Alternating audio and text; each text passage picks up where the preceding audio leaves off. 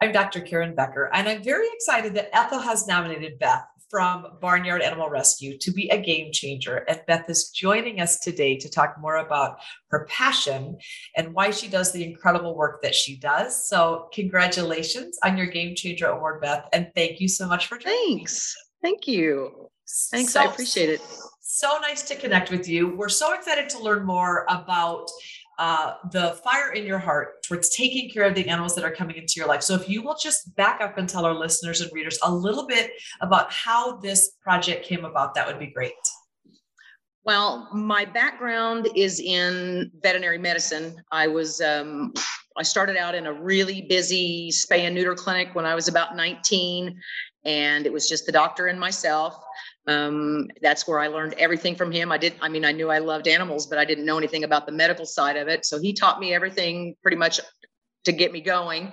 And then along the lines for the next 25 years or so, I worked for different veterinarians in Oklahoma. I worked for 2 or 3 in California when I relocated out to Northern California. Ended up doing orthopedic surgery, assisting, just everything. While I was still in California, I started kind of picking up an animal here or there, farm animals, really. I got a little baby steer, got a couple of mini horses, and then I moved back to Oklahoma, brought all them with me, looked like the Beverly Hillbillies trekking across the country. But I couldn't leave them behind. They were my responsibility. People were kind of surprised that I wouldn't rehome them before I moved, but I couldn't do that.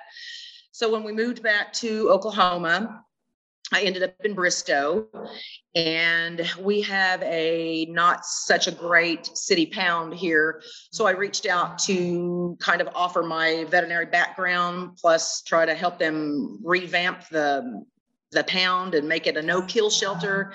And when they didn't really want my help, I started my own dog and cat rescue. So we do that here. It's called Bristow Barnyard Animal Rescue. We do have over about 100 animals. Most of our farm animals are in sanctuary. They won't leave. They're just, they'll be here forever. We have, like I said, we have steers, we have horses, goats, pigs, full-size pigs, potbelly pigs, chickens, ducks, geese, rabbits, all kinds of animals. And then we do rescue, rehabbing, and rehabilitation and adoption of dogs and cats. Mm-hmm. It's really bad in our area. Rural Oklahoma, you find, dumped moms and dads in whole litters in, horrible areas. And they come to you, they're sick and need help.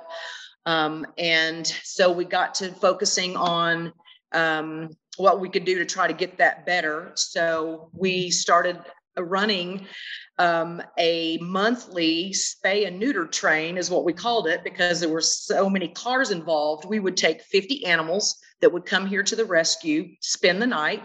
We would load them up the next day and truck them across the state to a low-cost spay and neuter clinic, drop them off, get them fixed, load them back, bring them back to the rescue, discharge them to people. And we did this monthly, 50 animals a month, just trying to cut down on the unwanted population of the animals.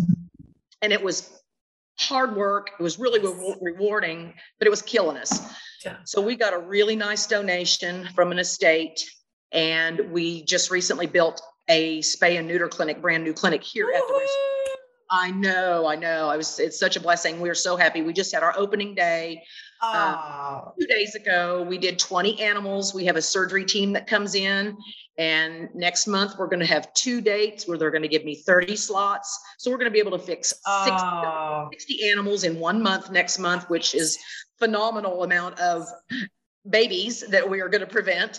So it's just all coming full circle. And I have wonderful supporters like Ethel. She's a wonderful lady that donate. When I reach out and say, hey, I need help, my people are right there with supplies or money, donations, whatever, to help me continue to do what I do, as we're nonprofit status now, to be able to continue what we do here. It's just your passion is for caring for whatever animal kind of shows up, and that's clear. And it's such a blessing to the universe that we have souls like you on this planet doing exactly what they were put on the earth to do, caring for things that are uncared for. Just amazing. But you're right. as a nonprofit, you need people that will support. You're out there doing the physical, the hard work, emotional, physical, all of it, hard work. But you need resources and you need support. So if people wanted to donate or learn more, where would they go, Beth, to find out more about your organization? Well, we're in the process of setting up an official Bristow Barnyard Rescue page on Facebook. Right now, we function under the Facebook page called Bristow's Furry Friends. It was set up a few years ago when we were trying to get the city pound in order. And it takes time, which I don't have a lot of time. So we function under that Facebook page right now. And it has all of our Amazon wish list, our Cash App, our PayPal, everything's on there if people want to donate or supplies or even cash donations. Yeah, wonderful.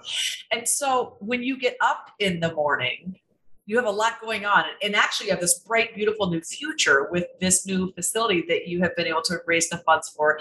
That's going to dramatically, hopefully over time, you are preemptively reducing the number of uteruses and fertile males in the world enough that 10 years down the road, the fruits of right now will be paying off in your county, potentially your state. It's magnificent. When you get up in the morning, looking at where you started and where you're going, what do you love most about the work that you're doing? The fact that we are making a difference. Yeah. And when people come to me or they write me and say, you're such a blessing to this community, to Bristow, your family and everything that you do, there's just nothing in our county. There's stuff in the bigger cities like Tulsa or Oklahoma City, but there's not anything in our area that's a rescue, much less a low-cost spay and neuter clinic. I mean, they're just nothing. Then people just nowadays can't travel. They can't take off work. So this is something that's badly needed for our area. So wonderful. And I also really appreciate your spirit of, if you couldn't find an organization that fit with the ethics and the morals of kind of how you wanted to envision and see a rescue go, you just started your own. And that's fantastic, but a tremendous amount of hard work. And you're just building something from the ground up is entirely different than joining something already in progress. So I really admire you for the tenacity of just continuing on one day after another, because looking back decade after decade, you see these unbelievable fruits of your labor, but you're also able to see the ripples of all the lives that you're touching, both for animals and for the people that get to experience these animals. So it's just fantastic. If you could tell the world one thing that you would want them to know or that you could share, what would it be? Well, I've been thinking about this, and there are several things, but I think with what I'm dealing with right now, not just the spay and neuter clinic, but the most of the medical cases and things that I've been dealing with the rescue is, if you see something, if you see neglect, if you know that something's being not cared for, speak up. Be the voice for those that can't speak, and reach out. I have a lot of people that reach out to me that are afraid to go to law enforcement or the sheriffs or deputies, city police, whatever, about a cruelty a case or welfare neglect case. And that's what I tell them is, call in. You got to speak up for these little animals that can't speak for themselves. So other than spay and neuter for sure, but be the voice for those that can't speak. That's really important advice. If all we do is address the animals that we encounter, we can't save everything in the world, but I do believe we have an ethical and moral obligation to whatever comes across our path or whatever path we cross.